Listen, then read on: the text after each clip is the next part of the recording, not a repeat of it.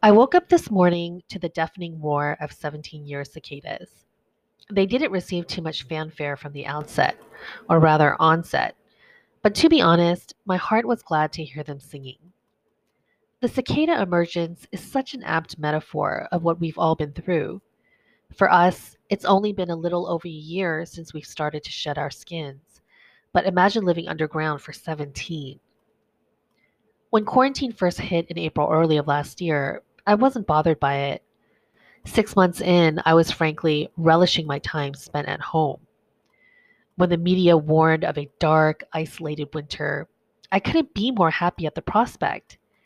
As a deep introvert, quarantine wasn't something to be enforced or imposed.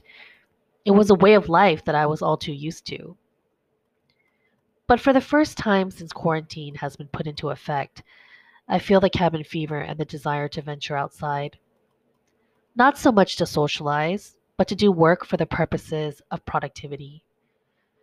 Working at home feels like stalemate these days. I get easily distracted, and restlessness drives me to menial tasks.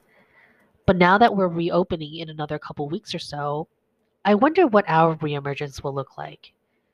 Like the cicadas, will we also undergo a molting process and let our wings out to dry?